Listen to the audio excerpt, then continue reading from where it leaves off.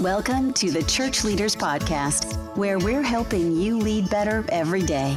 And now, here's your host. Welcome to episode 94 of the Church Leaders Podcast. I'm your host, Jason Day, and today we're excited to have Glenn Paauw back with us. Glenn is from the Institute for Bible Reading and the author of Saving the Bible from Ourselves. Today, we're going to be exploring 7 big ideas about Scripture as we look at practical ways to better understand the Bible as the gift that God intended it to be in the life of the church. I know you'll enjoy today's conversation. Thank you for joining us. Glenn, it's so good to have you back in the studio. You're recently with us with one of your colleagues from the Institute for Bible Reading, Paauw. And today I just want to jump right in because you have a tremendous amount of experience in the world of publishing and distributing the Bible, but you came to a place in your personal journey where you began to really wrestle with how we approach the Word of God and its place in the church and in our lives as followers of Jesus. Share with us how you came to that place.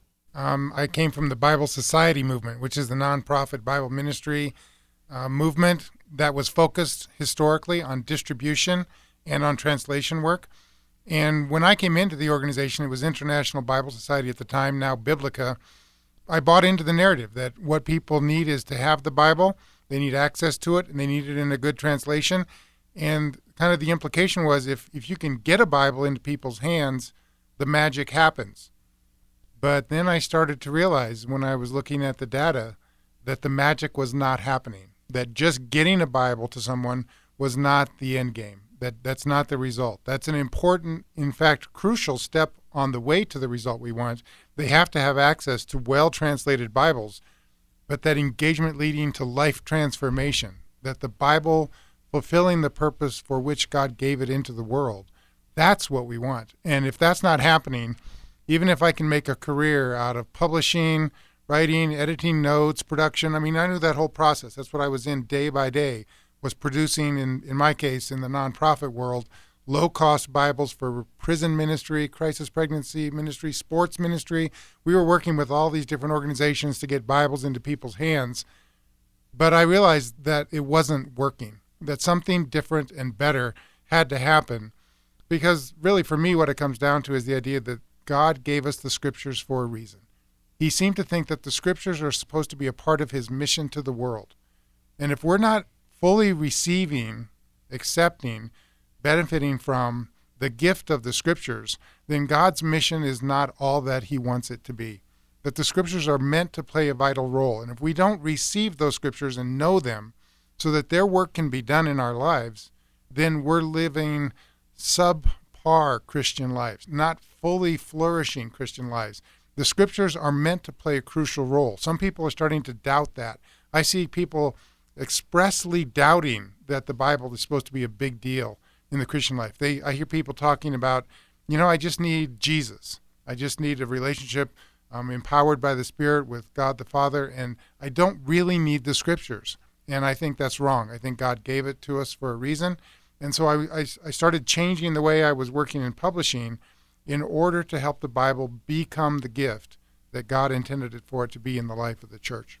So, Glenn, these experiences and sort of stepping back and reassessing the role of Scripture not only led to the deeper, more focused work you're doing as director of the Institute of Bible Reading, but as I understand it, it really gave rise to the book you've written, recently published by InterVarsity Press, entitled Saving the Bible from Ourselves.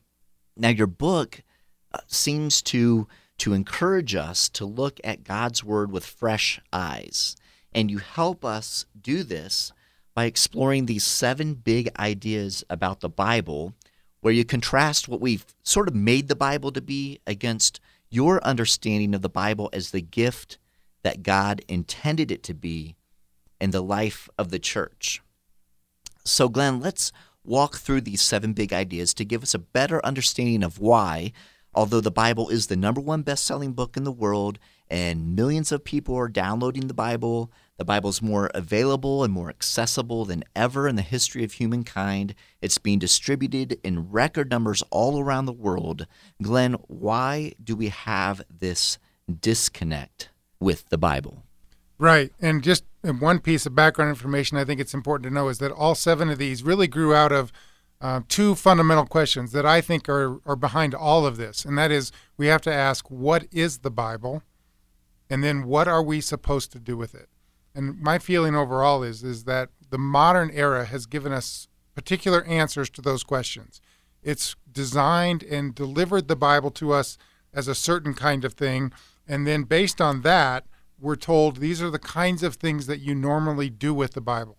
And my contention is that's what's failed us. So what I wrote is 7 new ideas for a new paradigm, really, for thinking about the Bible. And when you say the modern era, you're not talking about the last couple decades, right? Right. You're talking about literally the modern era, the last 500 years or so? 500 years or so. There's a lot of things that changed in the Bible 500 years ago, and we've been trying to get meaning from the Bible based on this paradigm that was really introduced 500 years ago.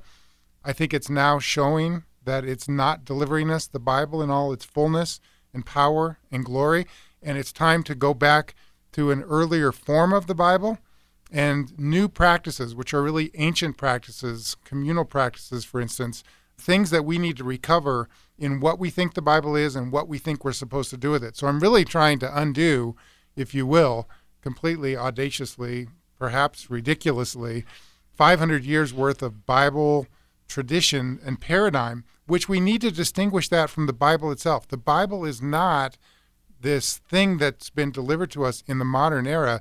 The Bible lies underneath and behind that. And the part that's inspired, the place where God's Spirit worked, that's what we want to get to, not necessarily all the stuff we've added in the modern time. So here are the 7 big ideas. One is we've created a complicated Bible. And when I mean complicated, I mean visually complicated. When people open a full Bible, 2-column text with all the loaded additives, it's a very complicated thing. And we know that people are immediately intimidated by such a book. It looks hard. It looks complicated. And so what I recommend is we get back to having elegant Bibles. It means good design. Design matters in God's world. I think it's part of the way God's world is meant to work, is that form and function, form and content work together. And how we deliver something, even in its visual form, and I'm including electronic editions here. I think what we see when we look on the screen of our phone, of our tablet, or whether it's a print Bible, we should see something that is elegant and simple and delivers the content in a way that's meaningful for people. So that's the first big idea, an elegant Bible. Okay, and those Bibles are being published now? They are. I'm very happy to report that publishers are starting to embrace this idea of a new category of Bibles. So we have reference Bibles, which is the Bible most of us know. Anybody who has a Bible has a reference Bible.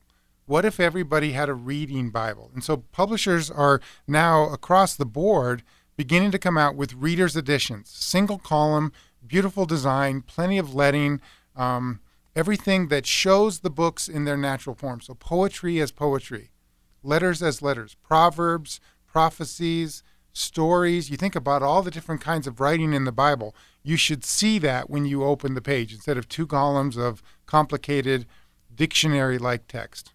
So that's a big step forward. I think it's the basis for the other recoveries that we want to make. That's so true. So what about this next idea, our snacking Bible versus the feasting Bible? Right, directly related to the first idea, because when we complicated the form of the Bible, which was a fragmentation of the text of the Bible into these little bite-sized chunks, naturally what people started to do with such a Bible, rather than read it at length and in depth, taking in the whole letter, we started snacking on the Bible because the form told us to snack. That's what we did. It's directly related to the modern form of the Bible. What we're advocating is we got to get back to reading, to feasting on the Bible. So we want to eat whole meals. C.S. Lewis said, when I sit down to read a book, he says, I like a good hearty meal. What he means is he wants to take it all in. He wants to lose himself in that story. He wants to be swallowed up by something big, not just taking a little piece of something and trying to fit it into my life. I want my life to be taken up into this bigger thing, this story that I'm reading. So that's a great vision, I think, for the Scriptures. And I think it's the first step to recovering a full Bible for us is feasting on a now elegant Bible. Another thing that happens, really, I'll just give one example. When you take out the chapter and verse markers, which have been the structure for our Bibles, you discover there's a whole new Bible to be found there. Matthew, for instance, doesn't have 28 natural chapters. It has 5 books. 5 times Jesus repeats this phrase. And it's very fascinating because he's writing to a Jewish audience. And so he's presenting, in essence, a new Torah, a new Pentateuch. There's the 5 books of Jesus who's fulfilling the role of a new Moses, bringing the new Exodus. And so it was an intentional structure in Matthew to have 5 big sections. And that's lost in our 28 chapters. And so in book after book, when you take out the artificial placement of the chapter numbers, you find that there's a natural structure there, which is actually part of the message of the book. And this happens all over the place in the Bible, and we've never seen it because we've had an artificial structure over the book. So there's a whole Bible waiting to be rediscovered. That's fascinating and encouraging and exciting. So this next big idea is our The Gods Must Be Crazy Bible versus the historical Bible. Unpack that for us. Yes. I don't know if you know the movie. It came out of South Africa. It's hilarious. If you've never seen it, go check it out. The Gods Must Be Crazy. It's this tribe in the Kalahari Desert in Botswana, and somebody flying over in an airplane throws a Coke bottle out the window, and it falls into where this tribe lives. They've never seen anything related to modern culture in the modern world. So they have this hilarious story about, what are they going to do with this Coke bottle? And they start fighting over it and all these things. And they finally throw it over the cliff at the end of the movie with lots of humor along the way.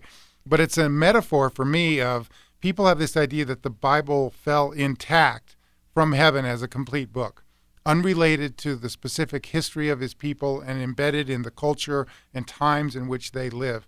And I think the next step, and it happens naturally if you start feasting on the Bible, you will start to realize, look, I can't just cherry pick my favorite verses, because now I'm reading, instead of just I can do all things through Christ who strengthens me, I'm reading the entire letter to the Philippians. I'm understanding that Paul was in prison when he wrote that. And what he's talking about is he can live a certain kind of life in spite of what's happening to him through the power of Christ. Not that he can do anything imaginable in the creation. So reading those verses in their full context, we start to understand that the Bible is also a very human book. We're always talking about the Bible as the Word of God, but I think it's just as in our doctrine of Christ, it's just as important to have a human Christ as a divine Christ, that he was fully one of us. He came and lived in our world. The Bible is fully human. And so there's this cultural, historical element, and the thing to do with the Bible is to read every part of the Bible in light of the time in which it was written, as a fully human book that God also infused with his Spirit to do its work. But we have to read the Bible in its own setting first, and then talk about how does that story have meaning for us today. It's a 2-step process. Yeah, no, that makes perfect sense. And we can see how in the modern era, how pulling out these little nuggets, how, that removes itself, like you say, from that context, from the history around it, and then the application of that little nugget completely can be changed, and then we've really done something with Scripture which was never intended to be done. Yeah, I think that's exactly right. So it's a new way of reading the Bible, and I think it's the first step to receiving the Bible that God actually gave us, is to read those things in context. I think the gig is up in terms of cherry-picking the nice verses. I mean, there are too many people now who are pointing out the fact that all the verses aren't nice and inspirational, that there are other verses, and it isn't really fair to just say the Bible are the nice ones. That's what the Bible is these good ones. And why are the other ones there? And are they to be ignored? And I think that game that we've kind of been playing of just picking the nice ones, other people are calling us to account saying that's not the real Bible. And you guys have to account for the full Bible, all of the Bible. If you're going to honestly present us as something that we should pay attention to as the Word of God, as you say, then you have to be honest with the Bible. So I think Christians have to start learning, okay, how do we deal with everything that's in the Bible? And the way to do that is to receive it on its own terms. And the first step is, what kind of writing is this? And then what kind of world was this written to? And then we can have the conversation, what does that say to us today? But we like to skip that first step. Right, so it's not that this is just a novel idea, really. This is, from what you're saying, this is a responsibility that we have if we're going to continue to declare Scripture as the Word of God and speak into the lives of those around us, then we have a responsibility, really, to, as you say, not just cherry pick those great verses, but have an understanding of the entirety of Scripture. And I think that takes us to this next point, where you say that there's that contrast between our de-dramatized Bible versus the story-oriented Bible. Can you explain this to us? Yes, story-oriented was a made-up word, but it came from speaking too fast. I was trying to say story-oriented, and it just kind of ran together. So I thought, hey, that's a great new word. We need story-oriented Bibles. I like it. So another fallout from the modern Bible era was we stopped reading the Bible as God's grand narrative of himself and the world and his redemption restoration project. We started just thinking that the Bible was meant to be a bunch of little pieces that I fit into my life. The problem with that is if I'm not living the story of the Scriptures, then I'm getting my story from somewhere else. Somehow, each of us makes sense of the story of our lives from some bigger narrative that we think we're a part of. And if we don't get it from the Scriptures, we're going to pick it up somewhere else and try to fit pieces of the Bible into that narrative. And I think that's the problem many Christians get into in their lives, is they're not really thinking of their entire life as an extension of the story of the Bible. The way I like to say it is, I think what the Bible wants from us more than anything is to invite us into its story, to realize that the story of the Scriptures didn't end at the end of the New Testament, that the story of the Scriptures actually continues. We are living that same story of restoration in Christ. And what we have to do is figure out, what does that story look like in our world, which is a later scene in the same story. It's a different setting, right? We're in a modern world. There's a lot of things that have changed from the ancient world. A lot of things stay the same in terms of human dynamics. But we have to think about the Bible as the script of the story so far that's before us. And we're living in a different time, but the same story. So we have to let the story of the Scriptures kind of swallow up our entire lives, so that instead of fitting little bits of the Bible into my life that I think of in another way, what if we thought of like my entire life, everything I'm about is part of this narrative of what God is doing in the world through Christ. That's good. So Scripture isn't an additive to our lives. We actually find ourselves within the story of Scripture. Right. And so then what I think this changes, if we start thinking, and this is the center section of my book, it's really the biggest idea, I think, is to read Scripture as a story. What we realize is we have to rethink our strategies for using the Bible, if that's what the Bible really is. If the Bible really is a story and not a reference book, then I can't just look up the right answer to every question by finding the right reference. Instead, what I have to do is say the authority of the Bible is a kind of narrative authority. What does it even mean for a story to have authority? And so we have to rethink how we think about the Bible. I can't look up verses from Leviticus about how to think about modern slavery. Now that speaks to the issue of slavery, but we're not living in the ancient world where slaves were taken for granted. So I have to have a more sophisticated way of reading the story of the Bible as moving toward more and more light, moving toward the revelation of God's intention in Christ especially. And then I'm reading the entire Scripture through this Jesus lens, which is an important part of reading the Bible as a story, to realize that Jesus is the center of that story, that it comes to its fulfillment in Him. And I can't just pick anywhere in the Bible as having exactly the same standing today, right? It's not a flat book. It's a story that's moving toward Jesus. And Jesus is the clearest revelation of what God's intentions for the world are. And so the story of the Bible is moving toward greater and greater light. I think it's a very interesting fact, for instance, if you take the patriarchs, they don't qualify for church office in the New Testament letters because the story has moved on. And Paul says, here's what I want in people who hold office in the church. They should be the husband of one wife. And I'm like, see, the story is moving more clearly toward God's intention. So it changes the way we read the Bible if we really take seriously that it's a narrative centered in Jesus. Wow, that's fascinating. And I love the understanding of Scripture as something that is continuing to unfold, or at the same time, I see that there could be some pushback, because that means, in a way, we don't have as much control over Scripture. Yeah, I think that's right. And I think that's been part of the modern proposal has been, look, this is truth in a modernistic sense, and therefore the way it functions, the authority of the Bible, which can become control, right, is a certain modernistic kind of scientific even way of thinking about things.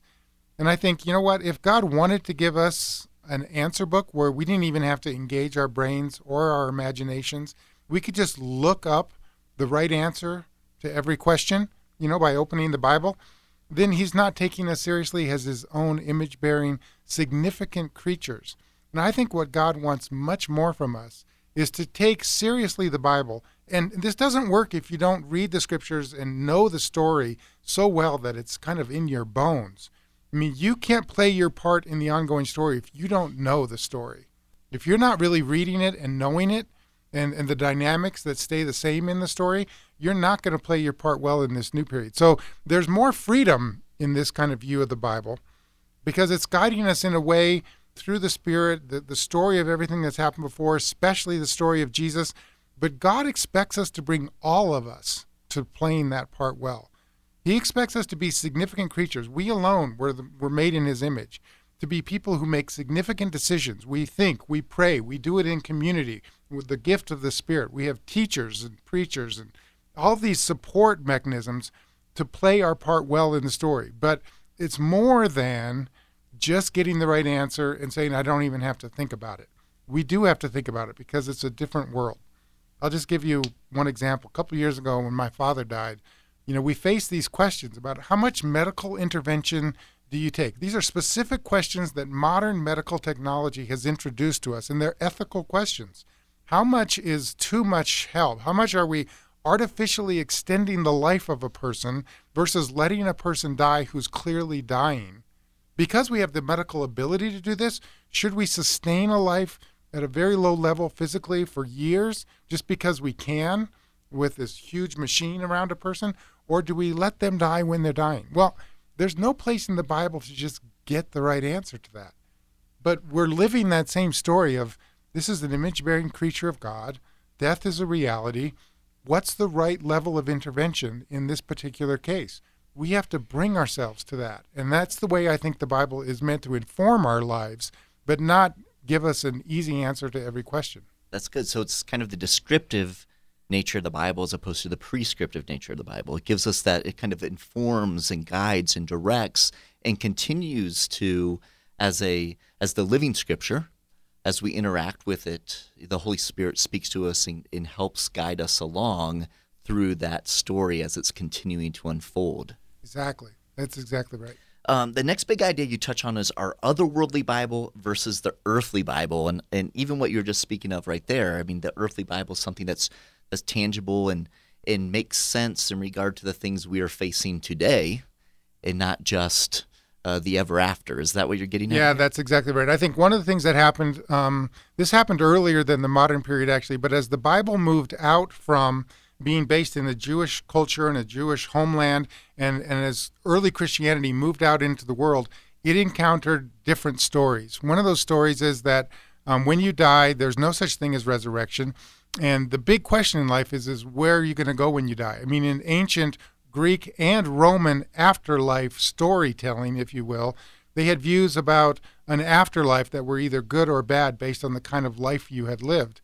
And it turns out that the church ended up adopting a lot of that story rather than staying focused on the Bible's actual story, which is about the restoration of creation. I mean, when you really read the text, I think we've read over these, and historically the church has had to make a major correction, which again I think is being made increasingly. People are realizing that the biblical language is new heaven and new earth. It's the restoration of all things. It's Jesus in the opening song of Colossians being there at the creation, and that all things in heaven and earth are reconciled through the blood of Jesus. That's a different story. That's a story that says what the Bible's trying to do is invite us back into this grand, huge, cosmic restoration project that God has accomplished through the work of Christ. And this other story that we've been telling, that the Bible is just about getting things right so that you can go to heaven when you die, that is not a good telling of the scriptural story when you really read the text of the scriptures. I mean, I think it's as clear as it can be. It's just that we've imposed kind of this other story, which didn't really go out of the roots of the scripture itself, but that we've read into the Bible as this afterlife story, rather than resurrection, new creation, new heaven, new earth. This is what the scriptures speak of. Right, and I think, as you mentioned, there are a lot of voices today, a lot of scholars today who are bringing this to the forefront and really kind of stripping away some of those stories that we've imposed on Scripture and really getting to the heart of Scripture, especially when it comes to, the restoration movement of God. I think of N.T. Wright, Surprised by Hope. That was probably one of the biggest books that's been published recently that kind of speaks to this. I know Scott McKnight speaks to this as well a lot, several others, but for a moment here, if we can just pause and think of our ministry leaders, our pastors right now. This is probably one of those places where, a pastor's speaking into some baggage that's been carried for literally centuries. It's been passed on. This is kind of common thought, and people equate this with Scripture. How can pastors begin to talk through this, or how have you seen pastors beginning to address this idea of understanding the story-oriented Bible, but then also this idea that it's not just that ever after, the Bible's keeping us in line so that we can, slip through the pearly gates one day, but what it means for us. Yeah, and I think this is actually a huge deal with motivations for reading the Bible. If you accept the old story that, if you believe in Jesus, believe in his death for your sins, that then you have this ticket to heaven when you die. I even see, little booklets called Passport to Heaven. That's what the Bible is, that sort of thing. It demotivates you from reading the Bible.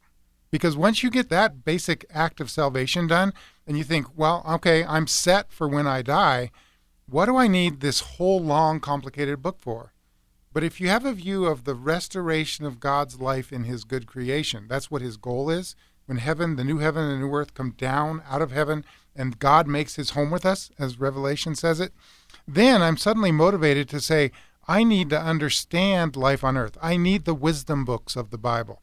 I need the letters to the early church, because this is what Paul and the other apostles were writing to real Christians in the real world about what it means to follow Christ in your world. What are the issues in Corinth? What are you facing in Colossae? And this is what it means to follow Christ, because what God wants is a world that works the way he intended it to at the beginning. So suddenly I have new motivation, I think, to understand all the nooks and crannies of the Bible, to understand everything that the Bible brings, because the Bible is the path toward this restoration of the life God intended for us in his world, in community with other people.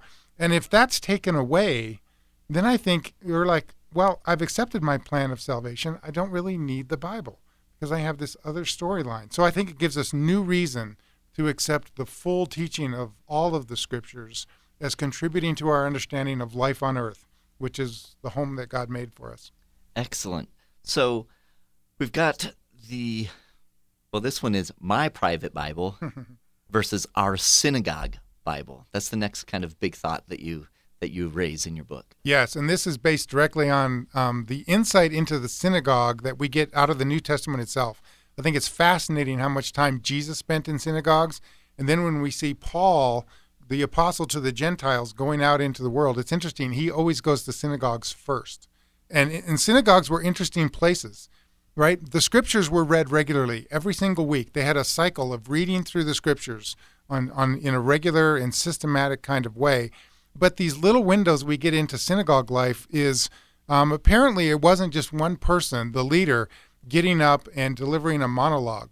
What you see is discussions starting to happen. Paul is invited to read the scriptures and then to deliver a message. As a traveling Jewish person, he's invited. His stature is recognized, and he gets to speak on the scriptures in a Jewish synagogue, and then he gets pushback, right? And it even says that the discussion spilled out into the streets, and they came back the next week to continue it.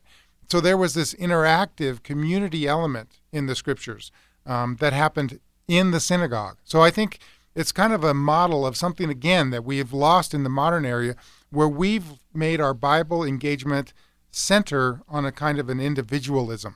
We think this is an individual journey. It's you, God, and the Bible is the center of this. And while I certainly am not against personal Bible reading. That's the last thing that we want to lose. By all means, people can spend times and should with their Bibles. But what we've lost in the modern area is any kind of regular, sustained community experiences around the text in community. And it's interesting, all those yous in the New Testament, they're plural, they're not singular. Paul is writing to groups of people. You do this and you do that. He's talking about a community. So I think we've lost the art of engaging the scriptures with each other. And I have my own life experiences. I am who I am. I bring all my filters and lenses to the scriptures when I read. And I have my own blind spots. What I need to be reading the Bible and discussing it with others because they see things I would never see. I gloss over and I ignore because it doesn't matter to me when I'm first reading the text. And so there's so much depth and richness to be had if we could rediscover communal ways of experiencing the Bible. And I think, again, it's wide open territory for re-envisioning new kinds of practices, which we don't even necessarily have on our radar yet. But we need to make the Bible a communal experience, not just an individualistic solo sport, which we know so many people are now failing at. Yeah, it's more an invitation, like we've said, to enter into the story, to wrestle with it, than just trying to kind of tick some boxes or fill in some blanks, which is, typically what we think of from a Bible study. This is that Bible reading, entering into that story as a whole. Yeah, I think that's right. Scott McKnight says what the Bible is overall is a community formation book. That's what it's trying to do, is form the new people of God into a community that together is a light to the world of what God's new life looks like. And it's best done in community, not just by ourselves. Excellent. Real quickly, one last big idea you had, and this one, I'm curious to hear what you have to say about this, our ugly Bible versus the iconic Bible. Yeah, historically in the Christian faith, the true and the good and the beautiful were always meant to go together. Historically, the faith has talked about those things being together. Justice is beautiful, and injustice is ugly when you see it. And so we've lost this idea of beauty. I think we've minimized it, again, in the modern period. We've settled for kind of an information Bible. And we've designed Bibles even to be information conveyors of truth. What we've neglected is beauty. And actually, older Christian tradition had these beautiful, gorgeous, illuminated manuscripts, like the Book of Kells and others from Ireland, Northern England. And there was real intentional beauty brought just to the text because the text itself was thought to be a revelation from God that's worthy of adornment. Now, we don't need to have everybody have an illuminated text necessarily, although there are some new editions of illuminated texts coming out. Crossway has the 4 Holy Gospels, which is this beautiful presentation of the Gospels with new art around it. And the St. John's Bible is another one that's been done recently. So there's that beauty aspect coming back. But even more than that, I think it's just a recognition that beauty is part of God's revelation. That, first of all, it's a beautiful story. The story itself is beautiful. And so we have to think of this as a surprising story. Like, God has done things in the scriptures that are different than the way we would have ever planned it. David he was such a poor choice of a king that his father didn't even think to bring him in from the fields. So God does the unexpected thing. Jesus comes into the world in a low status way rather than the high status way of a king or royalty. And there's all these kind of surprises in the story, twists in the story that change things. And there's beauty in that telling of that story. So such a story should be treated beautifully. And I think one thing I'm hoping for is that publishers will bring a design sense back to the scriptures and think less about information, more about beauty, and even things like our public reading of scripture. If we brought intentionality to that, if people were reading scripture in a way that was a performance, if you will, reading the passage ahead of time. And I think there's actually a calling in a church to have lectors, people who can read scripture well, with meaning and with force and with the right kind of emotion for that particular passage. That in itself can make scripture come alive for people. And we've neglected this part of the Bible.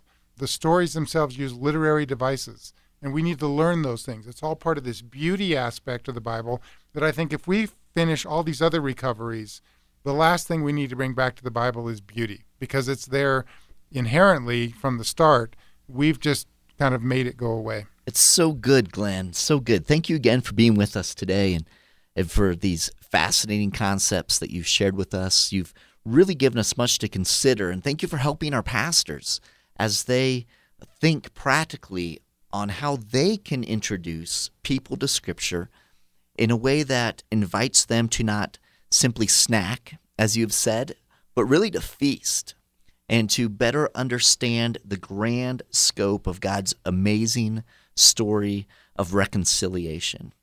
Glenn, thank you for your continued work. We look forward to seeing how this whole idea of Bible reading continues to develop and how it helps form our faith communities and really impact our churches. Yeah, thanks again, and just praying that the Bible will flourish more because of your good work as well. So thank you. Thank you. And if you guys want to read more about what Glenn Paauw has written, his book again is Saving the Bible from Ourselves. It's published by InterVarsity Press, and we encourage you guys to take a look at that and dig more into what we've shared today. Thank you so much. Have a wonderful day. God bless you all. You've been listening to the Church Leaders Podcast. For articles, videos, and free resources that will help you lead better every day, visit our website, churchleaders.com. Thanks for listening.